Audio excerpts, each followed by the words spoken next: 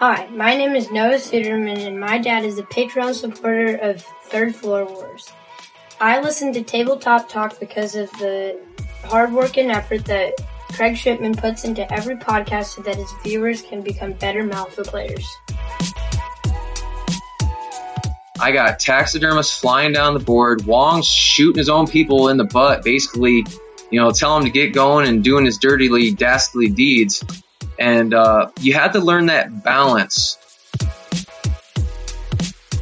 Howdy, friends. We've got a fun episode today. We're going to do a deep dive into the Bayou Master Wong. And my guest is Chris Short, who comes out of the Midwest area there. And boy, his enthusiasm for not only Wong, but the game is pretty infectious.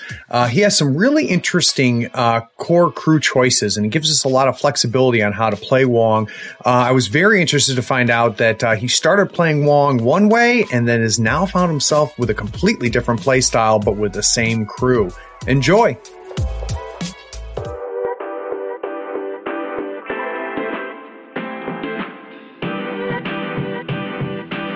Playing a tabletop strategy game allows you to unplug and test your skills against friends. Every week, Third Floor Wars delivers useful strategies, discussions, battle reports, and reviews to tabletop games like Malifaux. If you want to get better at the games you already play or discover the games other people are playing, you are in the right place. Craig and Ray welcome you to the Third Floor and the Tabletop Talk broadcast. Craig here on the Third Floor. Today we're going to do a deep dive into the Bayou Master Wong and how the Whiz Bang crew works in Malifaux 3rd Edition. Now, our guest today is Chris Short, and Chris is coming out of Findlay, Ohio, and he's been playing Malifaux for a while, since 2E Beta. Now, Chris, I understand you used to be a Thunders player, but now you are playing around with Bayou. So first off, welcome to the Third Floor. Thanks for having me, Craig. So the first question I always ask everybody is kind of how did you get into Malifaux? How did you find Malifaux? Well, I had a buddy that tried pulling me away from 40K. Of course, it's a common thing, either fantasy or 40K. What brings us all, it's kind of the gateway drug into tabletop minis. But I had a buddy get me into Malifaux and really didn't want anything to do with it. I like the big war games, but ever since I got the card mechanic, I couldn't go back to dice. So I'm officially out of Games Workshop's stronghold. And pure foe right now. Yeah, it's tough, isn't it, man? Once you kind of get that agency and the power that the control hand gives you, it is tough to go back into dice. One of the games that I've pre-ordered and I'm excited to play because I tested it out at Nova is the new Crisis Protocol, the new Marvel game. And I mean, it's got everything. It's a skirmish game. It's got Marvel superheroes. I can't wait to paint the models and stuff. But I'm not looking forward to throwing dice again. No, I don't blame you. All right. So what we're going to do today is we're going to focus on the Whiz Bang crew. And I want to kind of find out from Chris how he plays Wong, how he kind of builds the crew. I want to find out how the crew plays in general. I want to find out if there's any certain tech pieces in the crew that he brings in based off of what the pool has or maybe what the opponent declares. And we'll finish off by talking how to go against a Whiz Bang crew. So for those of you that play against Bayou and someone puts Wong on the table, this will hopefully give you some ideas of how you can mitigate it. So, Chris, let's assume that someone listening here is not familiar at all with Wong. They've never seen him on the table before, and they're either thinking about using him or maybe they're afraid they're going to be facing him. What kind of master would you consider Wong to be? Well, in 2E, he was mainly known for his blast, and they kind of took that away, not by kind of, but they just switched it from a blast to actually shockwaves. So he basically is throwing grenades. He doesn't have to target, so that gets around a lot of, I would say, stealth and a lot of defensive tech that would stop people from getting targeted. So he mainly likes to I don't know. He's a very surprising master. If you don't know what he's doing, it's kind of the old mentality is let him beat you around a little bit, and then the second time you play him, you kind of know what to look forward to. Yeah, and I think that's true of a lot of the keywords that are out there. But for him to be moved over to a Shockwave Master is, to your point, a really big deal because when you look at abilities, defensive abilities, either given by terrain or that are built into the model, it's all when you're targeted. And the other thing that I've noticed, and I'd be curious if that's true with Wong, is when you're up against something that's putting out a lot of shockwaves, it just drains your hand. Are you finding that your opponents are having a hard time keeping a control hand? In the beginning, when I first used Wong, because I've played a lot of games with him, I'm one of those players that when people are sitting around and they're like, hey, this master's garbage, but these masters are good, I kind of look at them like, well, challenge accepted. And I've been finding that the first time I started using Wong, I was going what I call aggro. I was basically putting Wong in a position where he can attack multiple models because you really don't want to, bunch up because he has multiple, you'll be flipping so many cards that he will drain your hand. Yeah. But so it sounds like now you say that you started off playing him aggro. Do you still play him aggro, or has that changed? I've kind of honestly switched. He's went more on the support side now. So it's not so much, which we'll obviously talk about it in a little bit, but it's not so much he's targeting the enemy models. He's actually surprisingly attacking his own models. Oh, that's interesting. Okay. Well, let's talk about kind of his signature abilities. So what is something that's signature to Whizbang and signature to Wong? All right. So the main thing with Whizbang is they like to kind of attack their friends.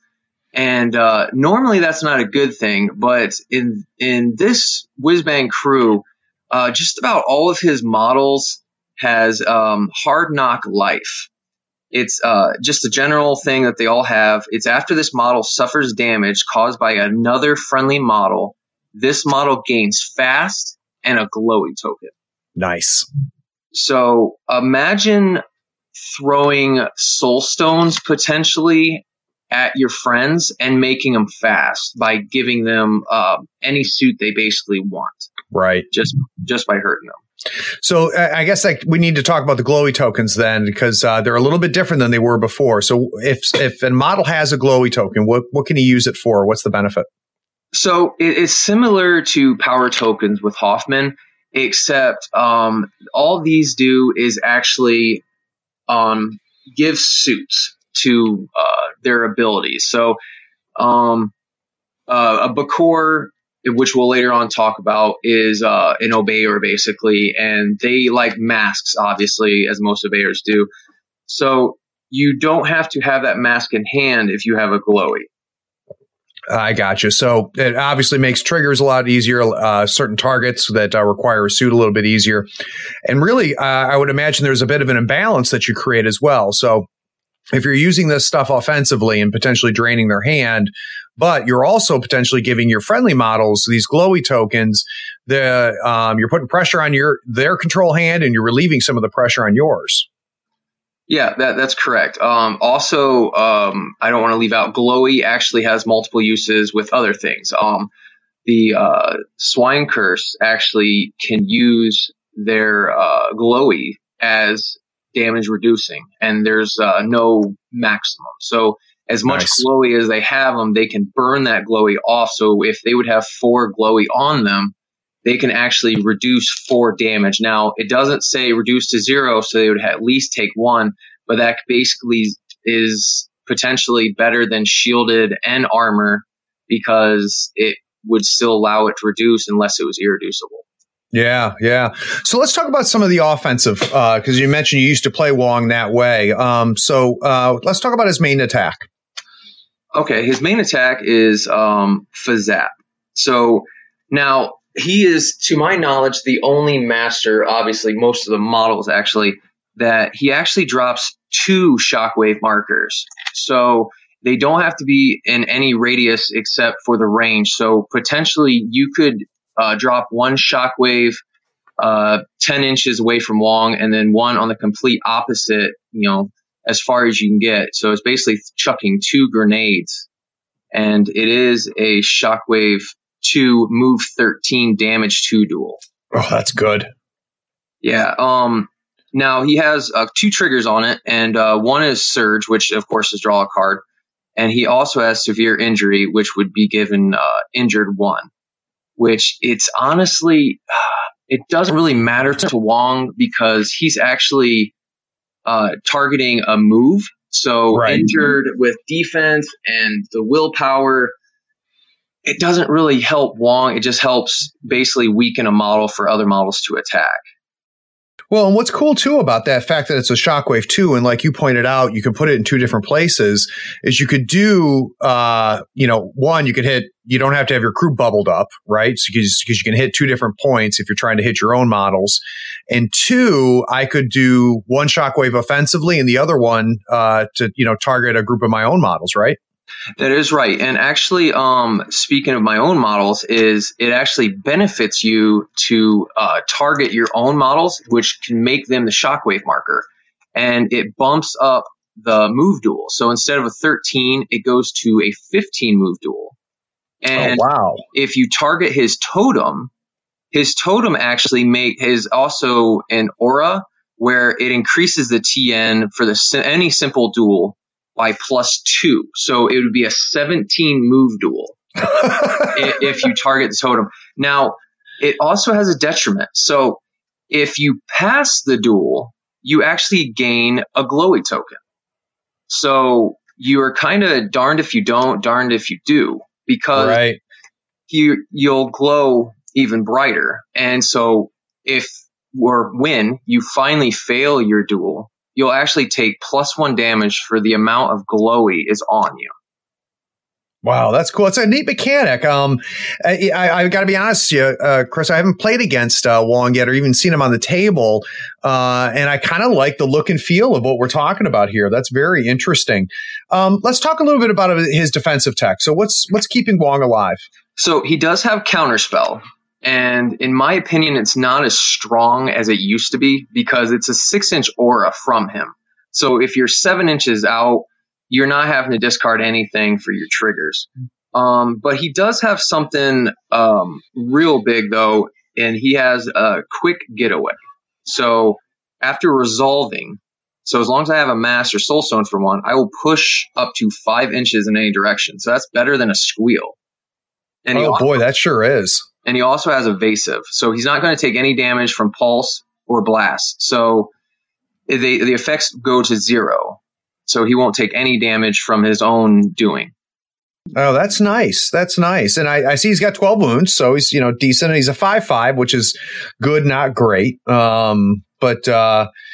I just out of curiosity, in the majority of your games, how often does Wong find himself on the table at turn 5? I'll be truthful with you.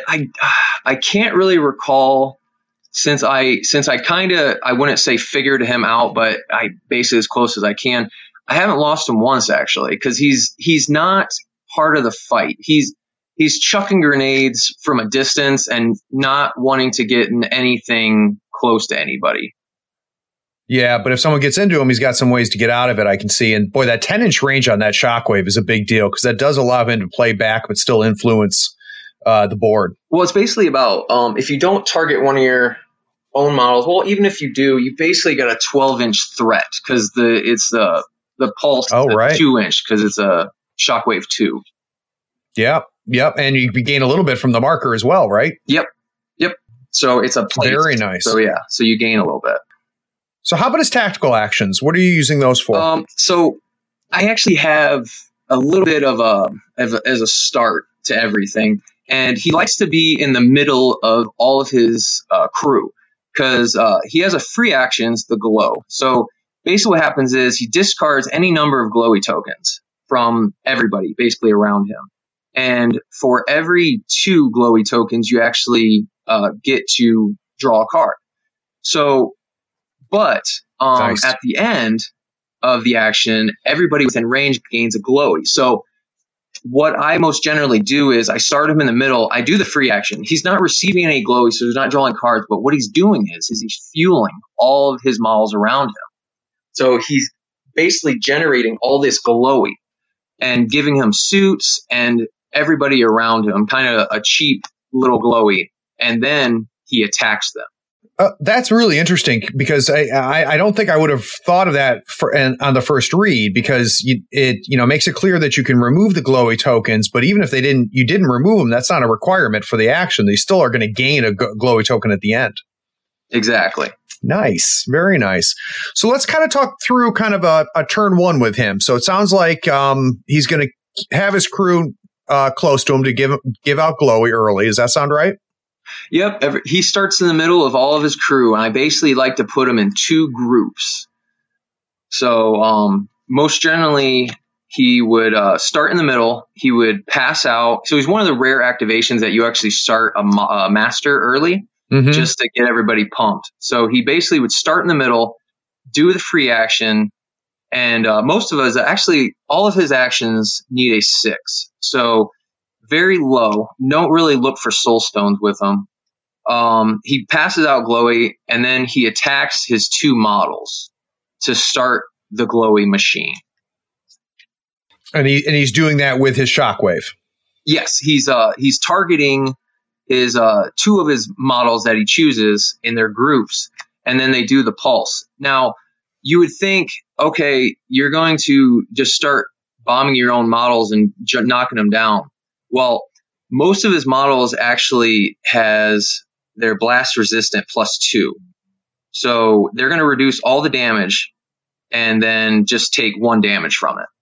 Gotcha. Okay, that makes sense. And that's where we get into kind of that support action. So he does the pulse out. He attacks a couple models. Are you then moving him up, or are you happy if he doesn't move at all on the first turn? Well, most generally, I usually just do one big attack on the models, and I usually get them up to about glowy 2, and then every single one of my models is fast. So nice. They're suffering 1 damage, and then they're all gaining another glowy, which is usually up to 2, and they're all basically fast, and they're ready to go. And then I most generally have the totem beforehand sometimes drop a ski marker, and then I get into my launch into space, which would be a very key thing to do for some of the schemes later on that we talk about. What's that do? Launch into space is actually, we went over it a lot for the range. We all determined that it says just dropping a ski marker. So basically what happens is he removes a corpse, a scrap, or a ski marker.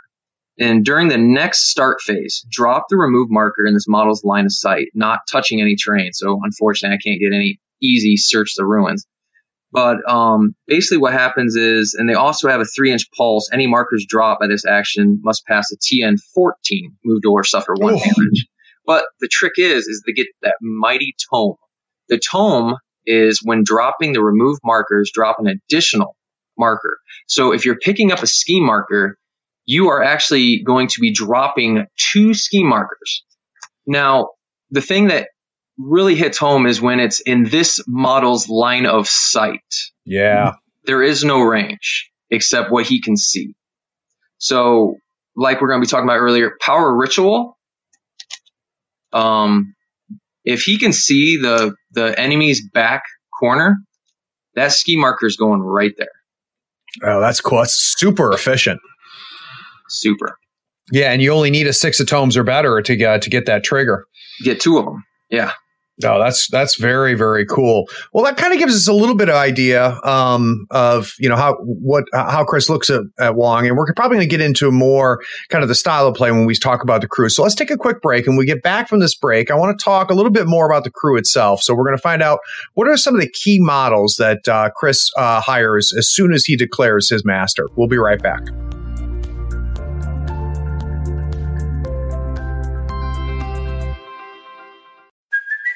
Hey, it's Kaylee Cuoco for Priceline. Ready to go to your happy place for a happy price? Well, why didn't you say so? Just download the Priceline app right now and save up to 60% on hotels. So whether it's Cousin Kevin's Kazoo Concert in Kansas City, go Kevin, or Becky's Bachelorette Bash in Bermuda, you never have to miss a trip ever again. So download the Priceline app today. Your savings are waiting.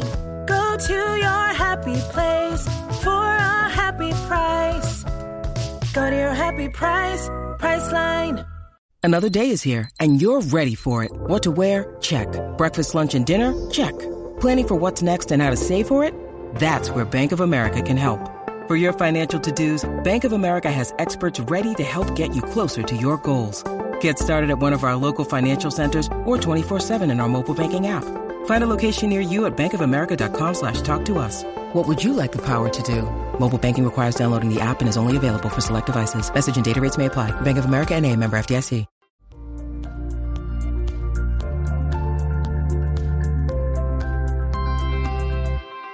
So I'm really excited to learn a little bit more about, kind of Chris's approach, especially, and I love this about 3E because I hear this from a lot of people when they start a new keyword is that, I started playing it this way. And then as the more I played it, I realized I get, better effect playing it a different way. So Chris, when you are building your whiz bang crew, what are some models that always make it in? Obviously the totem is the first one. So let's talk about that.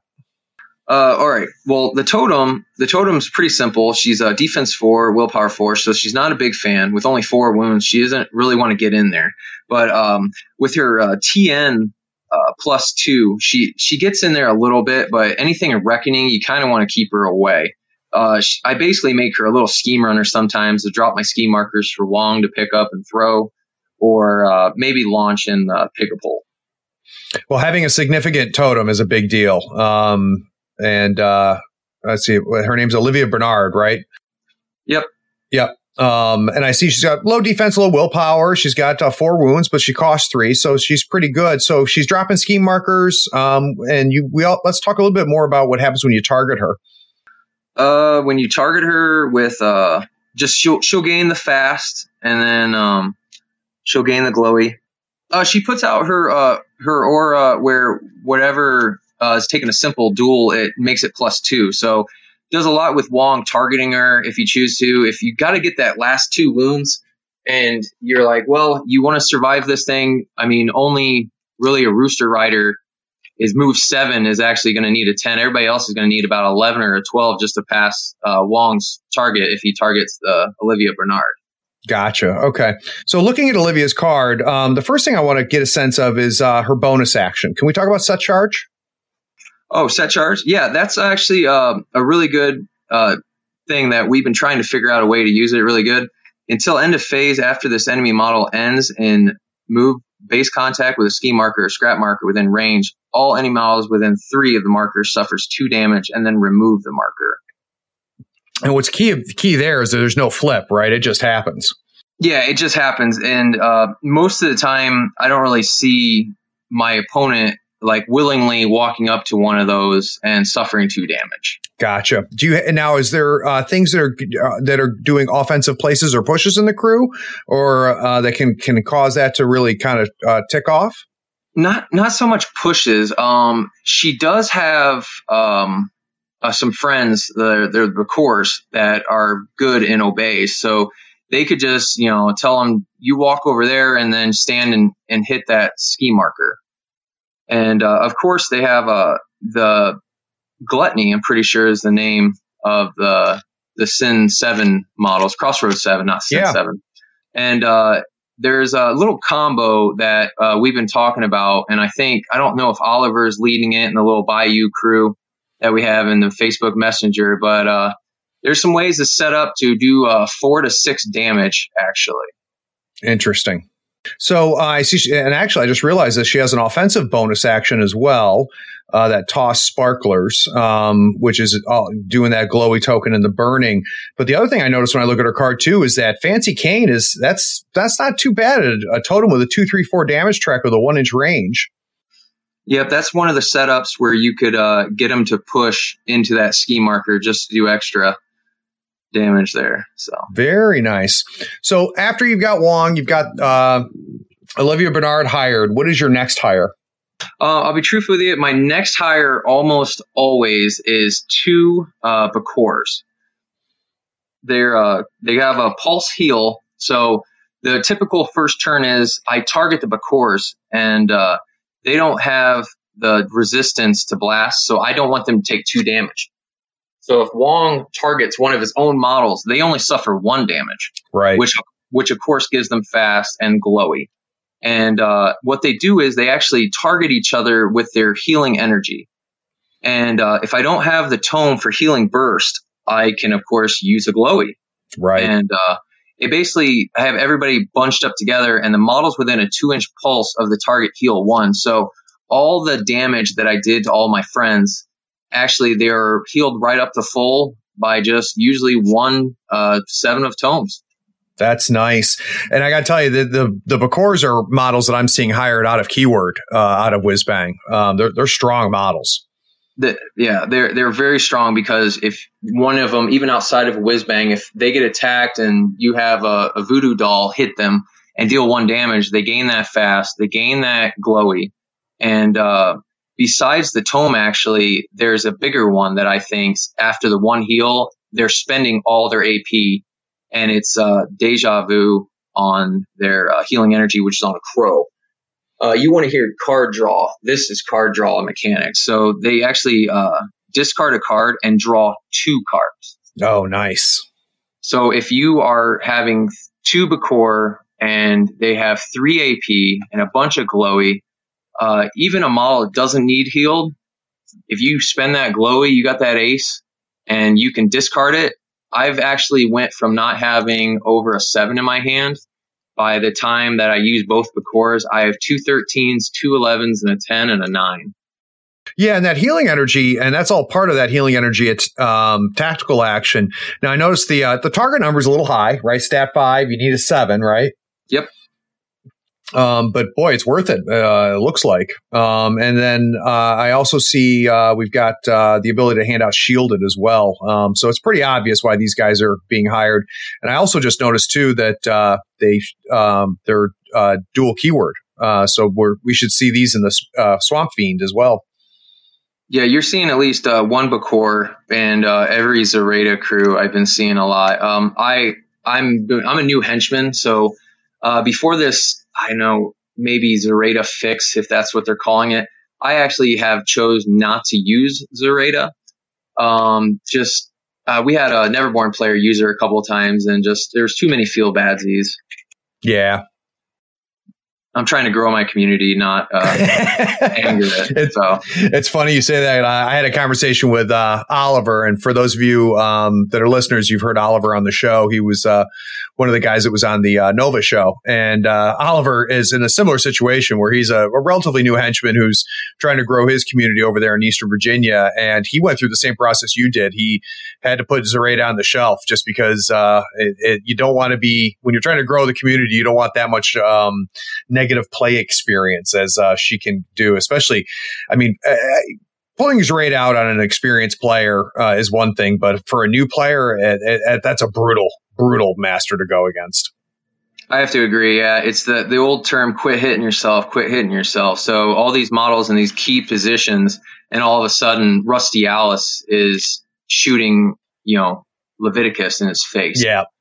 Yeah, no fun. So we got the totem. We've hired 1 or 2 of the Bakor. What's next? The next thing, it all depends. So there is a henchman that is currently not out, and I'm not a big beta tester with not having the model in my hand. So I'll do a brief thing. He's basically Wong's henchman.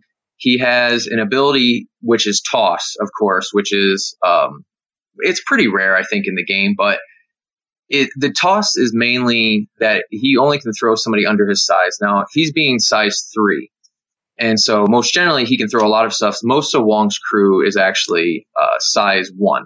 But there is a couple models that I wouldn't mind to toss. So he does have an ability that makes him 1 stat higher. So he could basically throw a Swine Curse, which is height 3, 10 inches down the board. And, wow. And there's actually I've been waiting for his box to come out. I really want his model. I have some evil little abilities that we're going to get into, and it's just basically going to power them up by throwing them into walls. Purposely. Oh, that's interesting. Yeah. So the model's name is Alphonse LeBlanc. Yeah, that toss ability. I'll tell you, man. The more I think about it, the more I play. The more models I see using toss. It's such a strong ability. I agree. But there is one model that can even throw farther. Who's that? It's the Pigapult. Oh, okay. Let's talk about the Pigapult. So me playing in 2E, I don't think I ever pulled out the Pigapult one time. I just didn't see it. And it took me a little bit to see it, but until Alphon comes out, I think 9 times out of 10, I'm going to have a Pigapult in my crew. So he is quite large. He is size 4. So he can see some stuff. Yep. He does have a decent attack, which is a 12-inch ignoring line of sight, a little 2-3-5. And he does have a trigger that it kind of, most of your conversation you've had with what do Bayou fear? Bayou doesn't like armor most generally. Wong's crew, if you're anticipating armor, is actually the Bayou crew that you reach for if you're worried about shielded and armor. Interesting. They like having their glowy on them as well. So there's a trigger on a tome from the Pigapult, and it's discard a glowy token. When resolving damage from this action, it is irreducible. Oh, no soul stones, no shielded, nothing. You're going to take the damage that's dealt. He does do 2-3-5. So it's not bad, but I'll be truthfully, the Pigapult usually doesn't shoot anybody, directly. He usually likes to have his friends go on a little flight plan called full load. Yeah, this is so good. It's an 18-inch range, so it's getting down the board. It has a crow built in, which we'll go through in a minute, but you choose a friendly model, size 1, and it's within 2 inches of them. So the chosen model gains slow and is placed anywhere within range. Until the end of the phase, it cannot take interacts. Okay, so it's a Shockwave 2 move 15 duel. So if you throw Olivia, it's going to be a move 17 duel. Now the damage is just damage 2. 2 is better than 1 in my opinion, and it's centered on the chosen model. Now, there's been a big debate, and I'm pretty sure I saw in the Henchman forum how you felt if that was you or Ray. But the model getting thrown takes the duel and suffers damage in what's been determined. If it's wrong, I've talked to many TOs. Every tournament I go to, I say, hey, before this whole thing starts, I want to know what you think. And everybody's talked about how the damage is centered on the model. So there's a key to this, why I got excited when I found out about this. But I'm definitely of the agreement that, unfortunately, that it does take the damage. But go ahead, explain why that's significant. Now you say unfortunately. Now I say yay. So.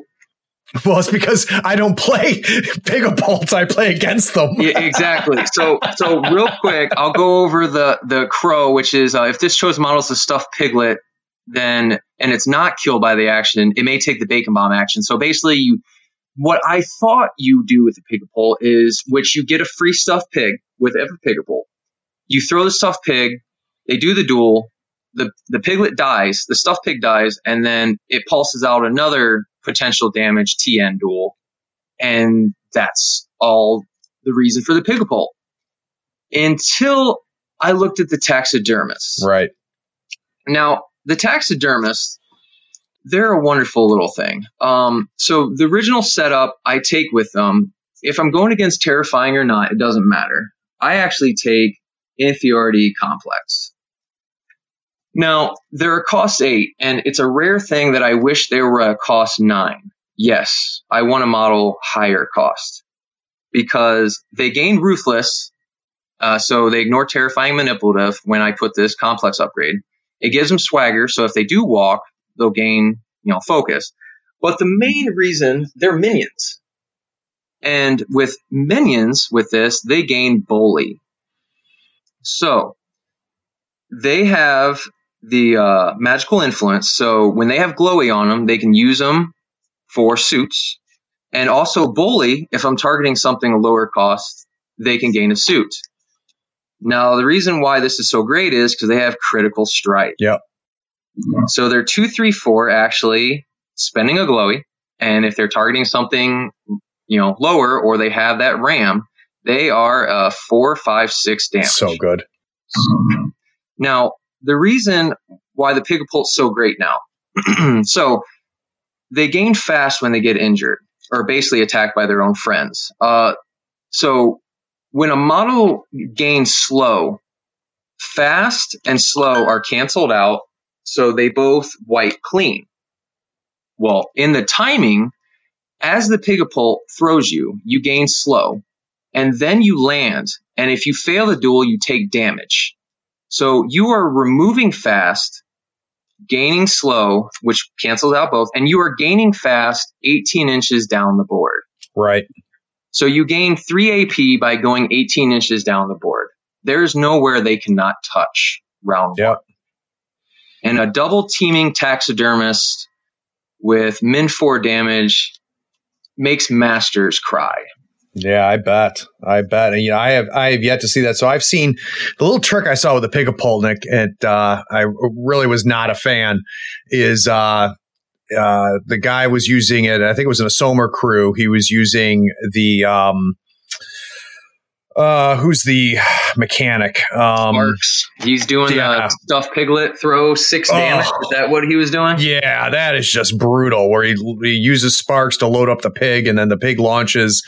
Or he was actually, it wasn't even a pig necessarily. He was doing it with one of the you can do it with a lightning bug. Just one of the regular little guys. Oh, he was doing enough 3 damage. Yep.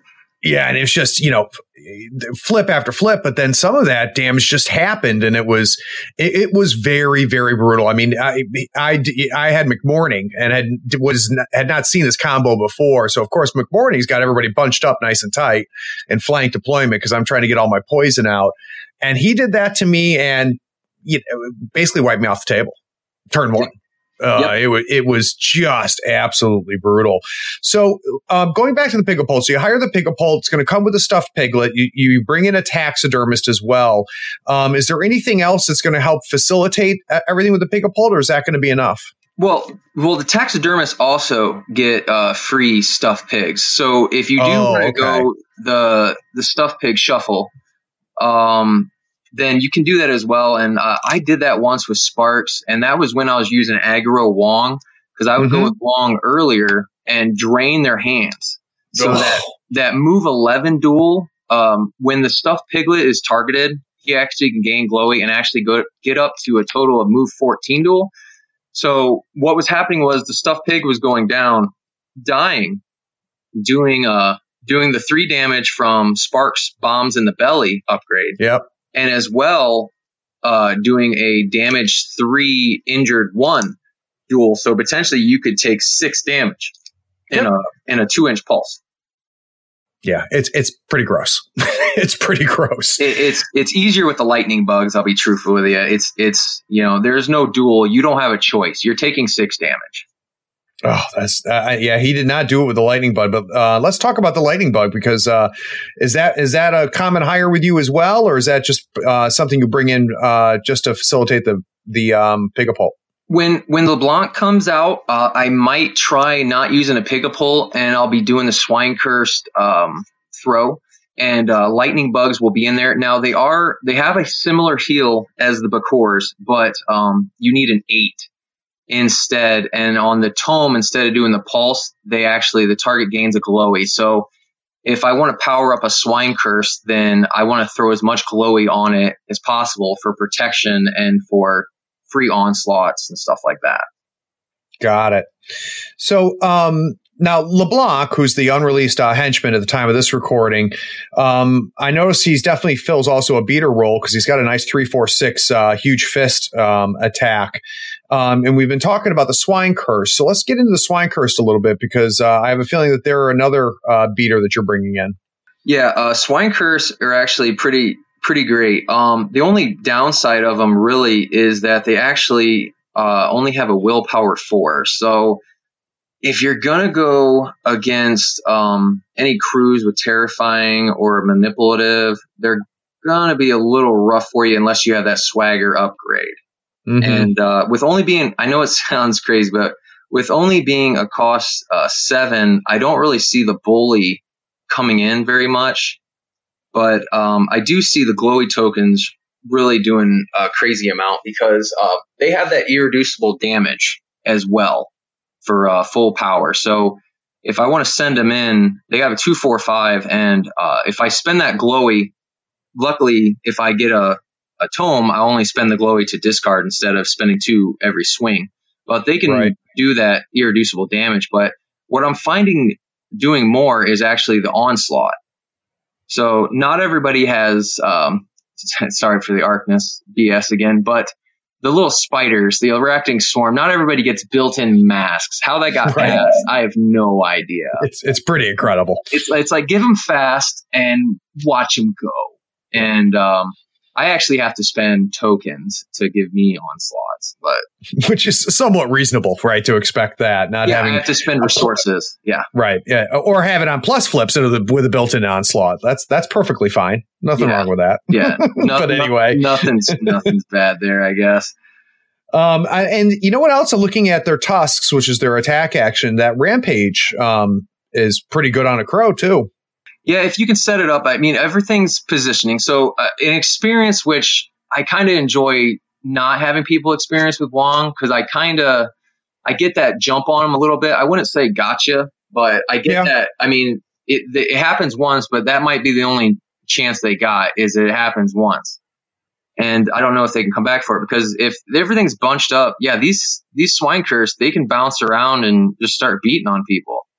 Especially, they're going to be fast. It's not if they're fast, it's they're going to be fast. They're height 3. Wong being height 1 usually can't see, in front of his own people, but they can see a Swine Curse, and then being on a 40 mil, they even reach out and touch you with that blast even easier. Yep. No, that's good. So now that we get a sense of the really nasty damage dealing that we're talking about, and of course we talked about how the little trick there with Wong to get the ski markers out there. Is there anything else running schemes for you in a whiz bang? It's kind of so we have to get out of this 2E little funk. The obeys from the Bakors, to my knowledge, they can make you drop one of their ski markers now. Yep. So that helps out a lot. The Pigapult, of course, turn 1 when the taxidermists are going 18 inches down the board, if they don't even move anymore, they're setting up for turn 2, because either I drop a taxidermist in the back corner and then flip a turf marker or something for round 2, are you really going to want to come and say to a taxidermist, I'm going to deal with you? Or are you going to let them scheme instead of make a taxidermist turn you into a stuffed pig? Gotcha. So it sounds like you're getting a little bit of versatility out there, so that if someone, because you can put models in so many different places with that Pigapult, you can quickly decide, you know what, this guy, this taxidermist who can deal out a decent amount of damage, I'm just going to have him drop schemes. It all depends on what your needs are, as opposed to having a dedicated scheme runner.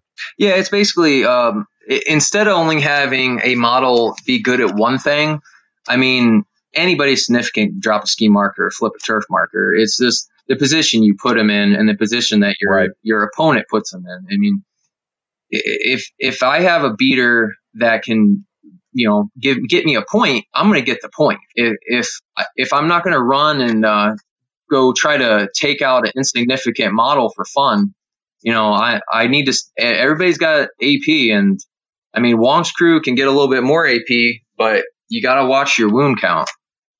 So is there anybody in Keyword that we should talk about before we move on?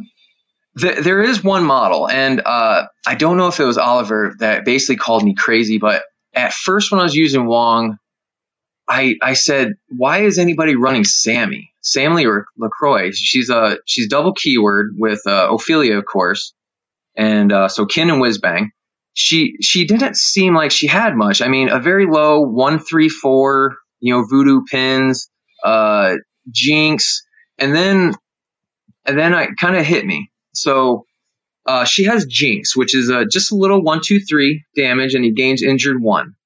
And she has, of course, she has a magical influence, so she could spend glowy for tomes or whatever suit she wants, but she has a glimpse of the void. So anybody that plays Terra knows that. Yep. TN14 willpower duel. Well, when she does it to you, you're actually gaining injured and then doing the test.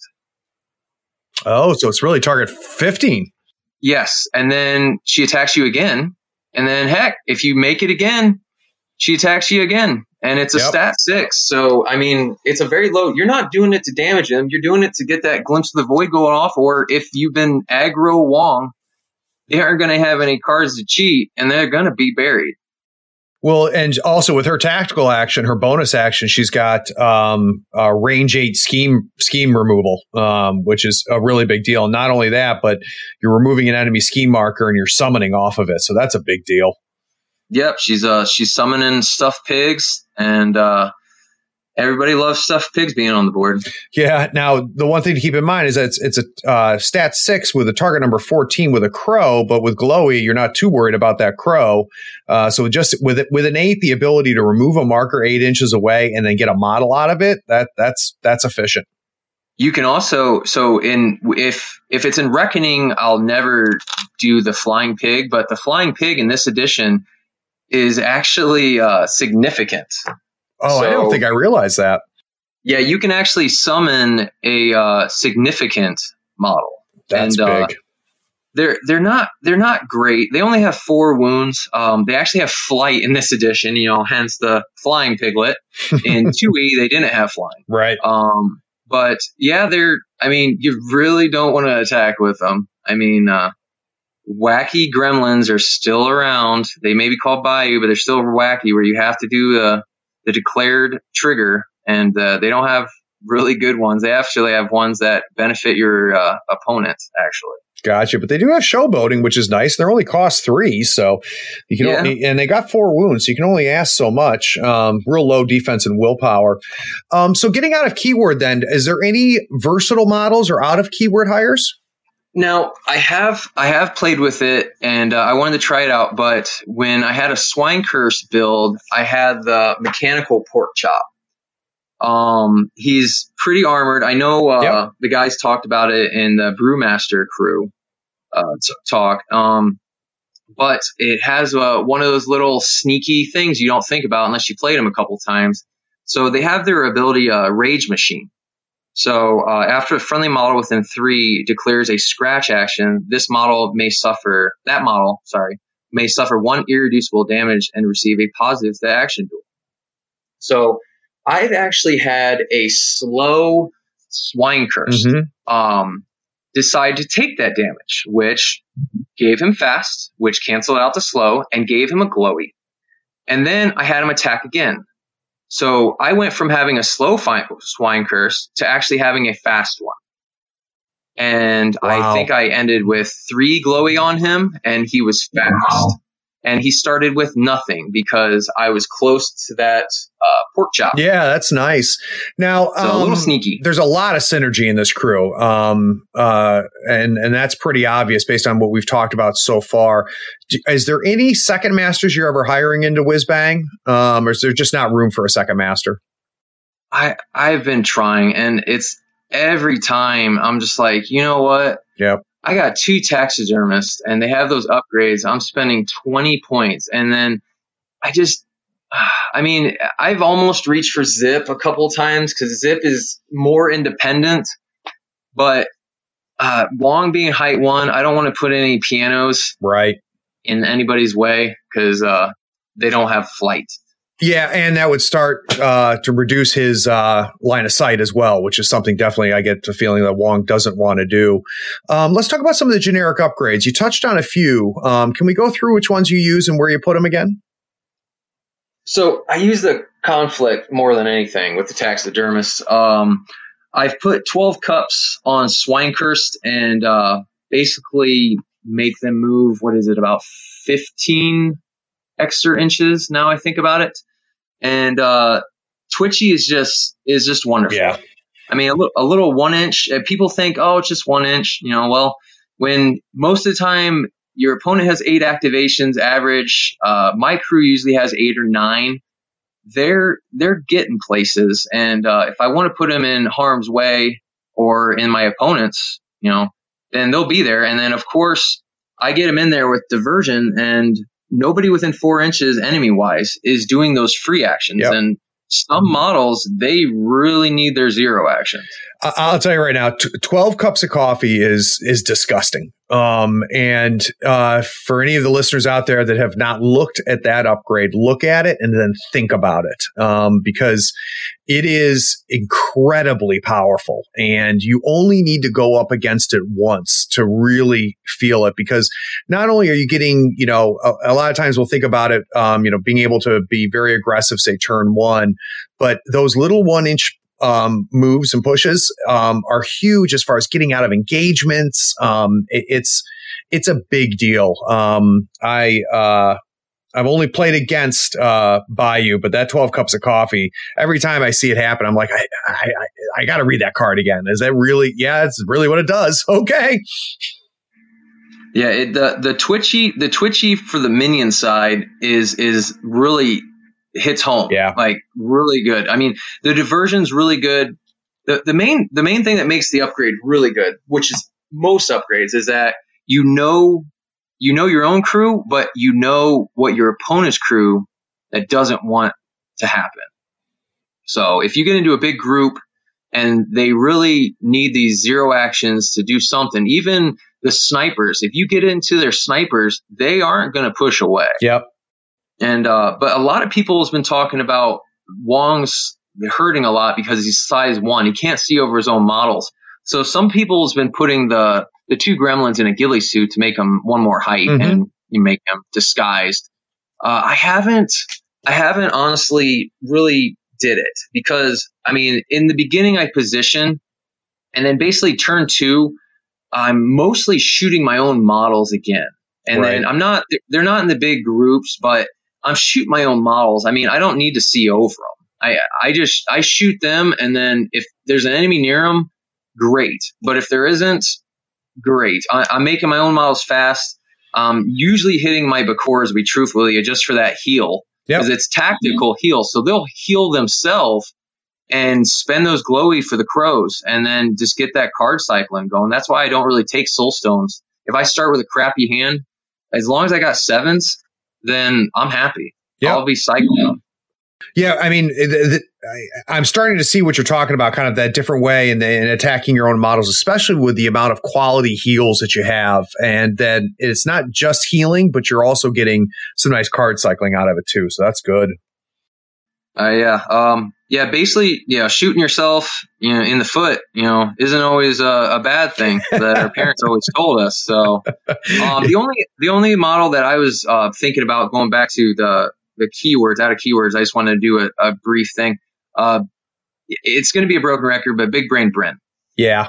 I would love that extra card. And then I had a recent tournament lately. I was hoping I could come on the show and tell you I won 2 tournaments in a row, back to back with Wong power.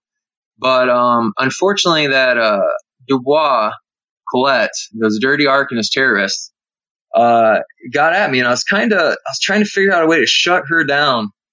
And I know Wong really does good by the move duels because I'm not targeting her defense, but that sober up on Big Brain Bryn would have been really nice, giving her stuns, and I could have just watched the tears. I could have just watched the tears, but I'm trying to look into a little bit of Bryn, but I never thought I would ever say I'm a themey player, but it seems like I haven't been really taking anybody out of keyword yet, but I really want to try to get on there and see if it's worth it. Well, it's the only way you're going to find out, right? Is getting him on the table and trying him out. And I think that I like the fact that you're already thinking of him as a potential tech hire, depending on what you're going up against. And with Colette being the target, anything that targets and makes Colette hurt, it makes me happy. So, yeah. So, Christopher, let's take another break. And when we get back from this break, I want to talk a little bit more about where you're finding Wong excelling. So we're going to talk about the pools, what strategies Chris likes to bring Wong into, and if there's any schemes out there that Wong excels in or that Wong denies. So we'll be right back.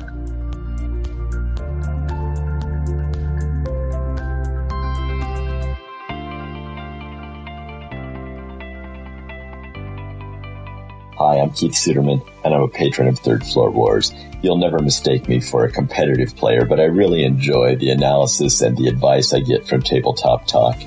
You should be a patron too. Head on over to patreon.com and search for Third Floor Wars, or just click the link in the show notes below.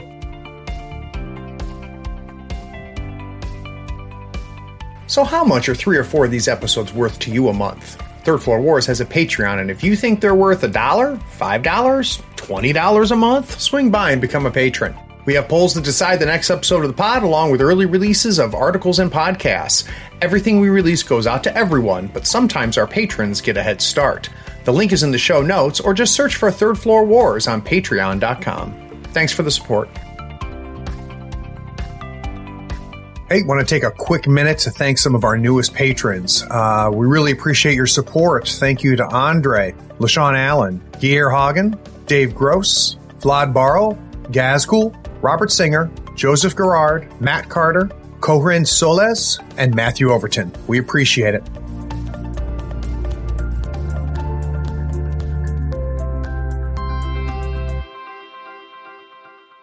I love the synergies that Chris has been talking about. It's part of what kind of came with the keyword system, and one of the things that makes me like M3E better than I even liked M2E. But Chris, I want to talk a little bit about the pools. Is there any strategy or maybe 2 strategies that if they're flipped and that's part of the pool, you immediately consider Wong? What strategies is he good at, or does he deny well? So out of all 4, it sounds like a broken record. Everybody just thinks, oh, my master can do it all. My master can do it all.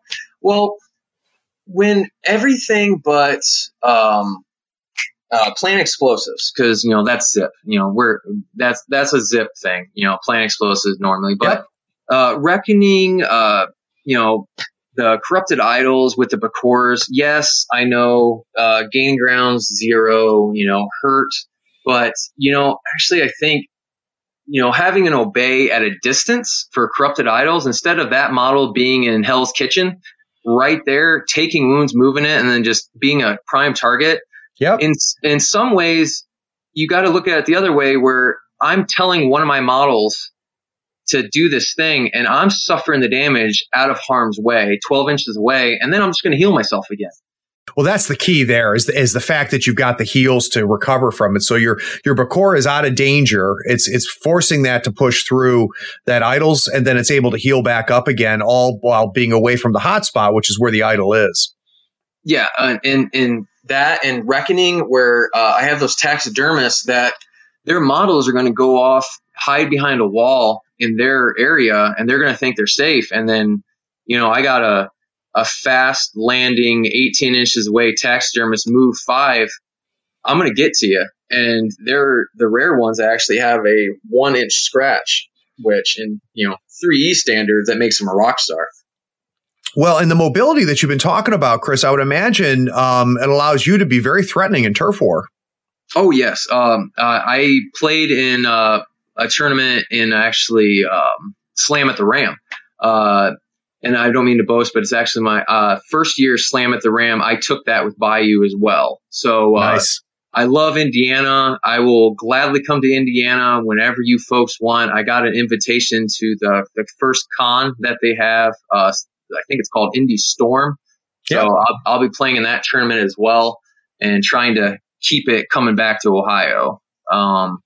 But no, I had a game that was turf war, and I threw my taxidermist to the 2 corners and just held the turf marker there, and I flipped him, and I basically just held the taxidermist there and just waited for him to try to come and get it. And let's just say they didn't come and get it. So yeah, that's that mobility and the ability to get the pieces where they need to be is a big deal. And when we're talking about the mobility, it's not just that Pegapult, it's all that Fastage you got thrown around too. How about on the scheme front, Chris? Is there any schemes that the Whiz Bang crew does well in?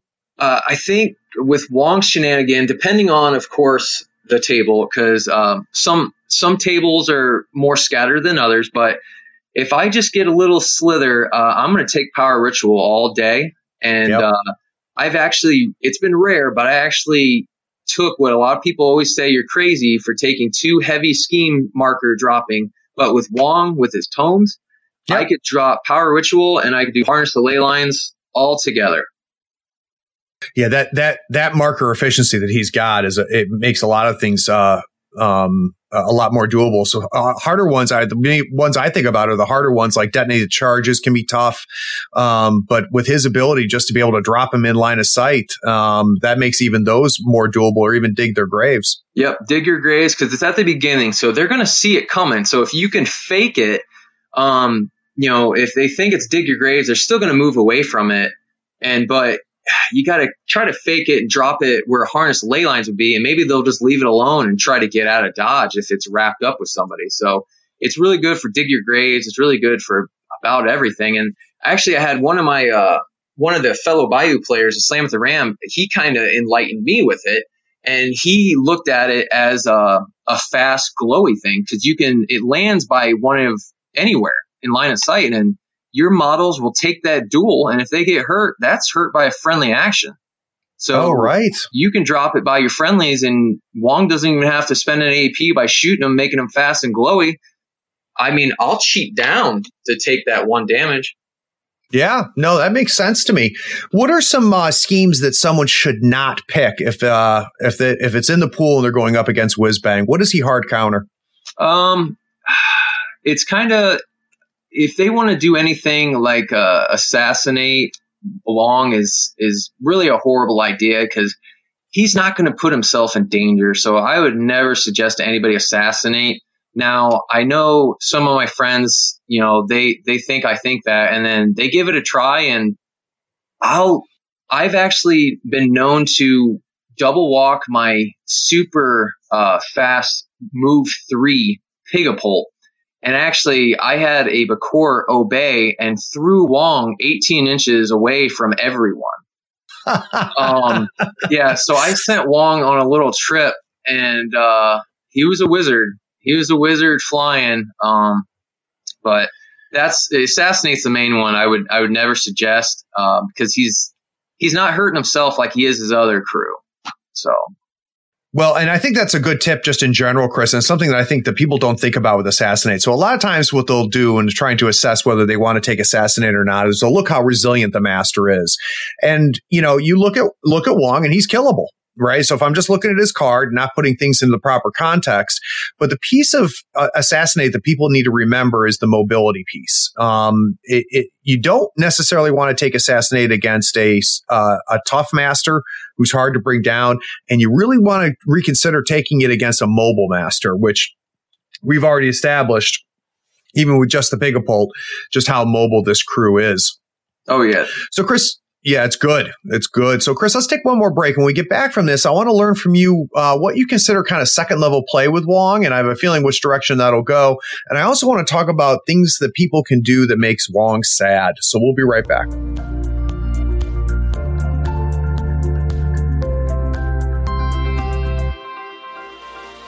Howdy friends, Craig here. With 3rd edition Malifaux released, it's time for you to get a new mat with new deployment zones. We've tried every mat in the business, and nobody has better quality and selection than Mats by Mars. They're waterproof and they roll and unroll easily, and they're even wet erase Marco compatible. They offer over 35 designs and let you add M3EO overlays for making deployment and positioning a breeze. Check them out at matsbymars.com. They are offering a sweet discount for our listeners. After you found the perfect mat, use the promo code 3rd Floor to get 10% off your entire order. If you really want to support us, in the notes of your order, request that our logo be put in the corner of your mat. It's the only way to make the best mat in the business even cooler. Again, that's Mat by Mars. Use the promo code 3rd Floor to get a 10% discount. Details are in the show notes.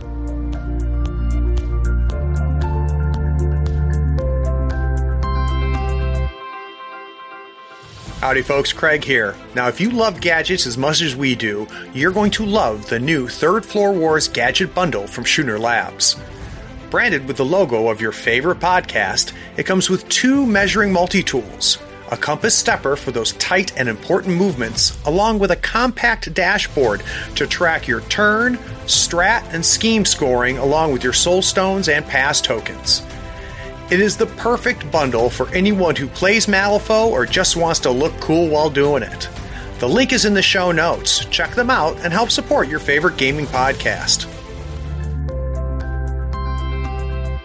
Now, Chris, what I'm finding is that there's a lot of depth with a lot of these keywords. And, you know, you read a keyword and you put it on the table the first time and you play some of the obvious things.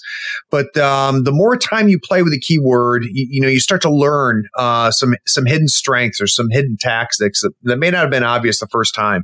So what is some second level play that someone's going to maybe come across after they've gotten Wong on the table maybe 5-10 times? Well, so the second level, there always has to start at a first level, of course. So I felt the pains that people talked about where they're like, oh, Wong is unplayable. And I was thinking, I need Al. I need Al before I start playing Wong.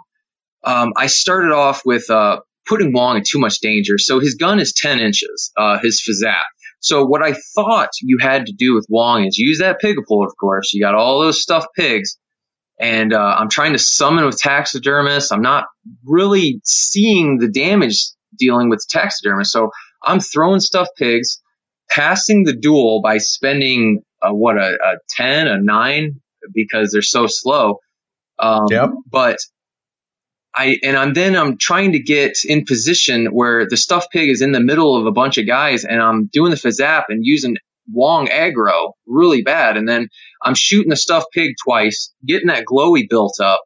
So it'd be a move 13 duel. So people are, spending the cards to pass, and then the stuffed pig's blowing up and doing more. And it was working okay, but I felt like something was struggling a little bit. And then it kind of slowly built up, but then I reached out to my fellow Bayou, dirty swamp hags, and they were helping with the Taxidermist ideas. And when we had that discussion, I learned about the Pigapole doing its own damage. So it hit me, and I said, holy smokes. I got Taxidermist flying down the board. Wong's shooting his own people in the butt, basically, tell him to get going and doing his dirtily, dastardly deeds. And you had to learn that balance of, should I shoot my own model and get him fast? He's only going to have 2 wounds now, and I got a Yasunori licking his chops the whole entire time. Yep. Those Bakors, I'll be truthful with you. The Bakors and the Pigapole are the key. They are the key. You got mobility, you have healing, and I don't know how many times. You need a 9 amass for a Bakor to get an obey off. And I can't tell you how many times I've made Yasunori charge into his own people, and I had 2 cards, so Yasunori's got an onslaught. So I'm turning his own models against him. Those Bakors, and until I see Al come out, and then I'll give him a run. I'm going to give him a thorough 5-6 games before I say, is the Pigapole leaving or is the Pigapole staying? So it sounds like part of that second level play is what you're talking about, Chris, which is finding that balance, not getting Wong into trouble, but making sure that he can influence the board, and leveraging that mobility, and learning really what maybe the Taxidermist can do, not what you thought they should do. Is there any other second level play or things that people maybe not have thought about? Going back to the Swine Curse. So basically, everybody gets all cocky when I come up and I have a Swine Curse only with 4 wounds, and I've got him up to 5 glowy. So it's kind of a little tricky that people are like, well, that Swine Curse is going to go down. He does have a defense 6, so he can stand up defense 6, but those willpower duels, they're going to beat him down a little bit. But his backup is that glowy on him. So learning to use that glowy for that onslaught or to hold it is going to be basically just very much trial and error. You got to look at the cards in your hand, and if that dreaded Black Joker hasn't showed its ugly face yet, don't get too cocky and only leave yourself with 1 glowy, because that Swine Curse will go down. So your second level play is going to be, am I going to shoot that model, or am I going to just see if they'll flip a card for a move 13? I will tell you the biggest thing, and me and one of my friends, Scott, we're talking, it's just like those terrifying duels. Everybody's like, well, it's just an 11 terrifying duel. But I'll tell you what, I don't know how many times that I needed like a 6 and I flipped a dang 13. And that 13, unless you're playing Big Brain Bryn, that 13's gone for the turn. So doing that little move 13 duel, everybody's like, oh, that's an easy duel to pass. I'll just pass it with this. I'm like, all right, well, you flipped that 11. And now you're going to attack me, and now you just flipped a 2. That 11 was on top of your deck until you did that little simple. Yeah, little anytime duel. you're forcing your opponent to flip cards, to try to pass duels, it's good. I mean, obviously playing Rezzers, you learn very quickly just how good terrifying is. And there's the concept of the saturation, and something I'm picking up from you, Chris, talking through this is you are just saturating your opponent with card flips, and, a little bit here, a little bit there. And, so I only need a 6 to pass this. I could just cheat that in, but you only have so many 6s in your hand. Pretty soon you're staring at your 10s and your 11s going, oh God, do I want to cheat that to pass this? Because then I have plans for that card. And that if you are draining hands and putting pressure on the control hand of your opponent, things are definitely going to go your way. Yeah. When I do use Aggro Wong, he is a card drain. And then people, when they're flipping, they're all cocky looking at me. They're like, look at this. I flipped another 10. Oh, I flipped an 11. I'm going to take all this glowy and I'm never going to fail a duel. And I'm just thinking, I'm like, keep on flipping those 11s, keep on flipping those 12s, because when I send in the Taxidermist or in the Swine Curse, they're going to be sitting in your discard pile and nothing's on your deck. Yeah. So, Chris, now that we have a sense of really some effective, tactics to get the most out of the Whizbang crew, I do want to find out what you hate to see. So, what are some things that somebody going up against Whizbang could do or bring into their crew that would make Wong sad? So he has a lot of so there is the armor when you use Aggro Wong, but I've been finding, like I was talking about, I got away from Aggro Wong and I went to support. So I got away from the armor, which is every Bayou player saying, "Oh, it's the armor, it's the shield." Well, it's not.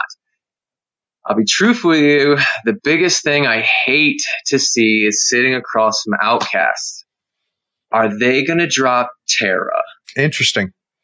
Terra is basically Wong's almost kryptonite.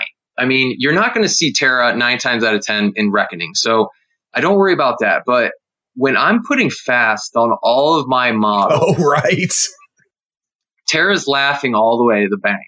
Yeah, I would imagine the same is true against Pandora as well. Yes, Pandora's just taking my fast away and just gaining positives. Yeah. I also don't like Zoraida, because if I'm doing the rare Aggro Wong, I'm trying to drain your hand. All you're going to do is just get it right back. And you can turn my glowy Swine Curse against me. Yeah, I mean, you're spending all of these resources and actions to load up models to then have any Obey out there using, all of that time and resources spent against you has got to be bad. Any other? So that's kind of some masters. Is there anything, tactically? I mean, I would imagine bunching up against Wong's a bad idea. Yeah, as long as you spread out. If somebody uses Aggro Wong, if you spread out, you're going to negate it a little bit, but he does have the double shockwave. And if I'm using my Bakors, I actually get those Obeys off, because I only need a 6 for Zap. So I don't need to spend my big resources to get that Zap off. And I'm going to obey you to bunch up with your friends. And if you can get Stealth helps against the Obeys. It doesn't help against Wong's Aggro Wong. But like I said, I mean, I don't know a lot of people playing Wong right now, so I can't really say how they're going with it. Mm-hmm. But the support Wong has been working out a lot. So he really just, if you're going to go against Wong, just space out.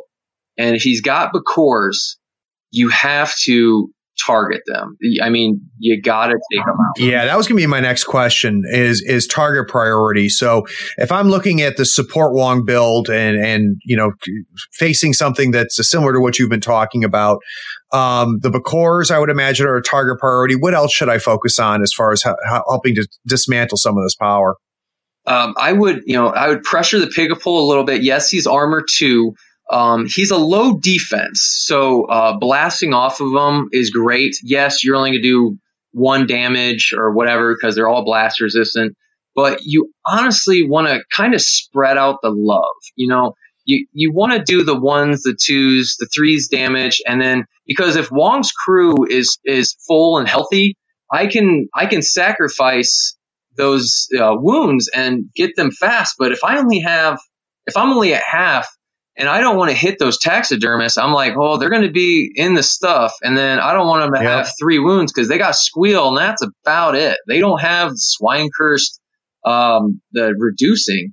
So if you're ticking away at all my models, that's a little scary for me because if I don't have the heel's at 8-inch. So I got to put the Bakors in harm's way. And that's kind of feeding you, like going out in the open. And I got a Bakor, and they don't have really squat for any defense unless you're, engaging them. They don't have an engagement. So you could walk up almost at base with them and drop a ski marker and smack them and kill them. So they don't have anything defensive. Yeah, I could see where the kind of the grind could end up catching up to you because you're really depending on having the flexibility to take some damage and heal it later. But if you guys are floating and grinding down to low wounds, you don't have that flexibility.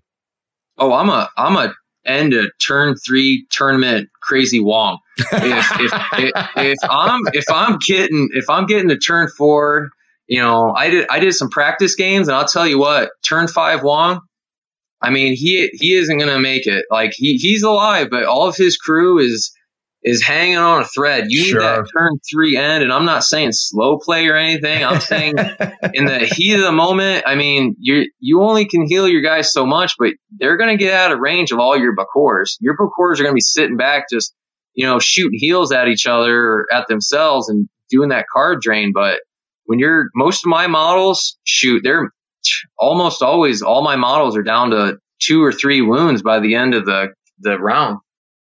Oh, that's interesting. And that's a good thing to keep in mind, I guess, when you're going up against a Whiz-Bang crew, is that, by turn 4, turn 5, you might be in a much better position if you can survive those first 3 turns. Yeah, Oliver made it a good saying there. He's like, we're glass hammers. I mean, we like when I send a taxidermist, I usually, like when I catapult 2 taxidermists, I keep them together because I've killed Lord Chompy Bits turn 1 multiple times. I'm double teaming a big baddie, and I want to go after that key model. So if you have a key model and you have a feeling that I know which is going to be holding your crew together with glue, keep them safe. I mean, I don't know if you can bunch them around it sounds horrible, but holding them back, don't get them anywhere up. I mean, remember, I can go 18 inches and I'm going to move 5 and I'm going to be fast. So I'm going to get to you, but do you want me to get 3 swings on you or do you want me to get 1? Right. No, that's a real good point. Well, Chris, this was very interesting. I was really looking forward to this because, again, I had not played against Wong yet, but he's always been one of my favorites out of Bayou. From a lore perspective, I've always loved the model and the look of the crew. So I appreciate you sharing all this. Is there anything that you want to plug before we wrap up? I do want to plug. I know I'm an Ohio guy. I'm going to be running my first tournament somewhere next year. Out of Northwest Ohio. So, all my indie boys, and I'm hoping that I can get somebody back alive in Michigan. I mean, I want to plug anybody in Michigan that's playing Malifaux because I have a group of guys. There's usually about 5, maybe 6 or 7 of us. We kind of jokingly call ourselves the Finley Boys. And we'll stretch. We'll go to South Bend. They're regrowing theirs in South Bend. Indianapolis is doing great out there. Columbus, Ohio just had a tournament, and we're coming back alive. And I have to honestly, I know your head's probably not going to be able to walk out of your room, but I think it's mainly you're the one that is growing this, Craig. Oh, that's funny. I'm actually, you know, it's going to sound like a hot date, but I'm actually going to plug you, big guy. Okay. You doing this USFO tour has just brought so much life, and I don't see it being negative, and that's an accomplishment, Craig, because normally big tournaments might bring out the worst in people trying to get to that top. Now I'm fighting. I want to see you at your first tournament. Like, I want to see this first big one. And, but I think so much life has been brought back in because there's something that we're fighting for at the end of the tunnel, instead of just, oh, well, I'm the best Malifaux player in Northwest Ohio. Sure. And somebody out in California is like, you aren't nothing, you know, let's meet up in the middle. And then I go to Adepticon and, you know, but I mean, if you can bring us all together, I mean, we're a little bit bigger than the UK, so it's, you know, there's going to be airplanes and all types of craziness. But yeah, it'll be interesting. I mean, part of the reason, Chris, I appreciate you saying those things, man. But part of the reason Ray and I really thought that the USFO tour could be a thing is because of the kind of players that we saw in Malifaux. I mean, obviously, one of the things you fear is you know, a competitive game like Malifaux turning into kind of a negative place. But I just we never saw that with, you know, highly competitive players in Malifaux. We're a lot different than highly competitive players in 40K or even old fantasy. So we thought that there was a spot for it. And, I'll be very interested to see, you know, next year, you know, how many people we can get to hop on a plane and come out, for that first Masters tournament. And, you know, even for the side tournament itself, you know, you have to have, some sort of tepid expectations for that, but it makes me really happy that I am seeing some excitement around it locally.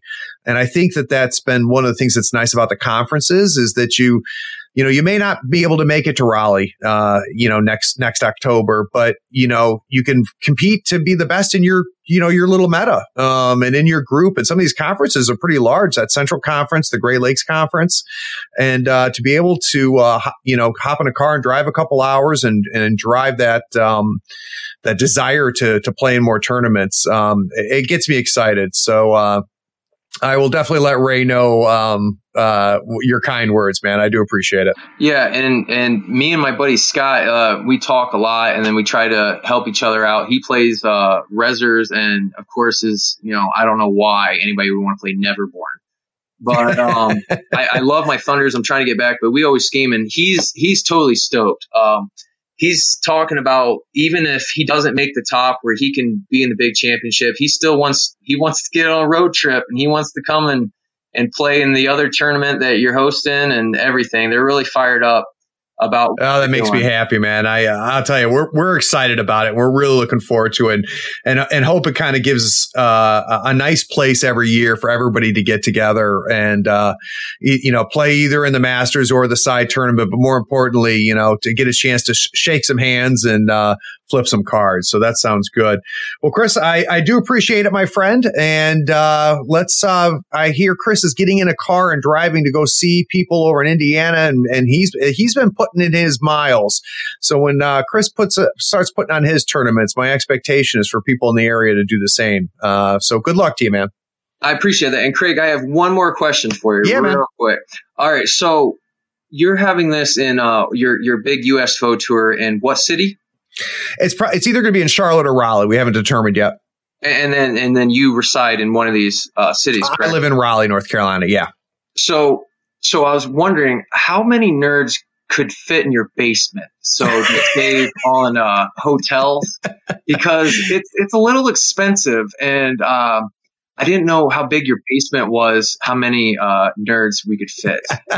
So I don't have a basement, but I do have a third floor, of course. You do have a third, yeah. But no, there'll be some hotel rooms that'll have to get in there. So my hot tip there is that it's going to be in October and November. So start saving up. My hope is that it's worth it. Yeah, I mean, I tell you what. What's your max? What do you think your max player is going to be? So we're going to allow 32 players in both events. So the Masters, we're going to end up with 32 players, and then the side tournament, what we're calling the season finale tournament, is going to be also 32. And obviously, Masters is invitation only, but the side tournament is going to be first come first serve, whoever buys tickets.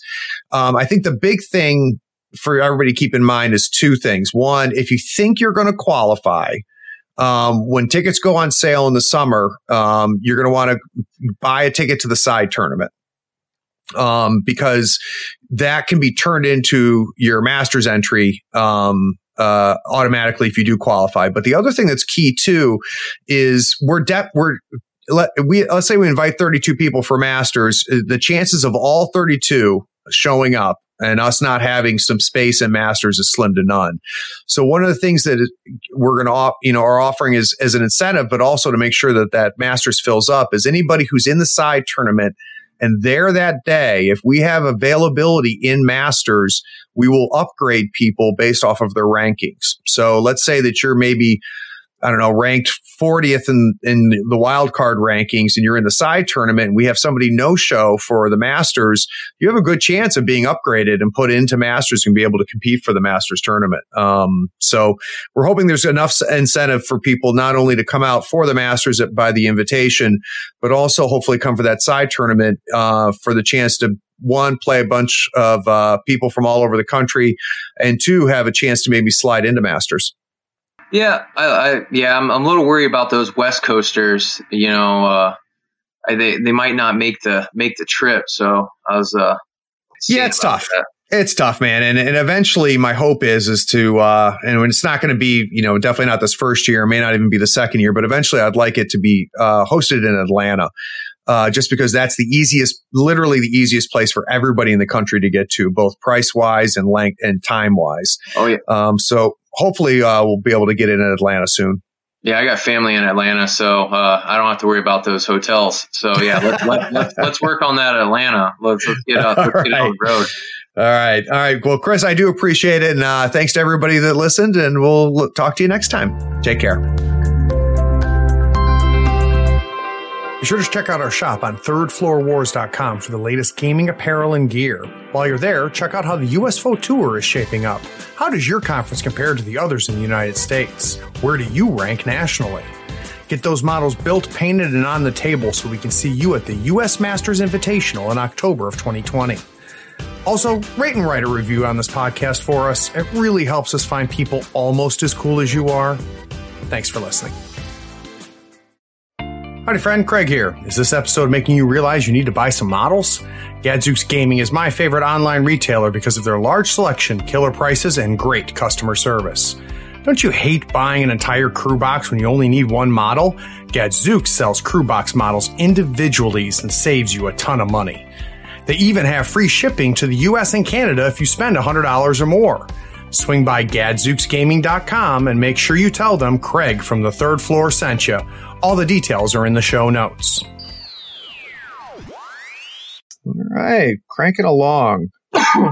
Sorry, I cleared my throat that whole entire time. Oh, dude, remember, I'm going to edit the shit out of this, so don't be afraid to do that. Yeah, you're nuts for this. I've been talking about doing podcasts for a while, and I'm just like, man, I hate computers.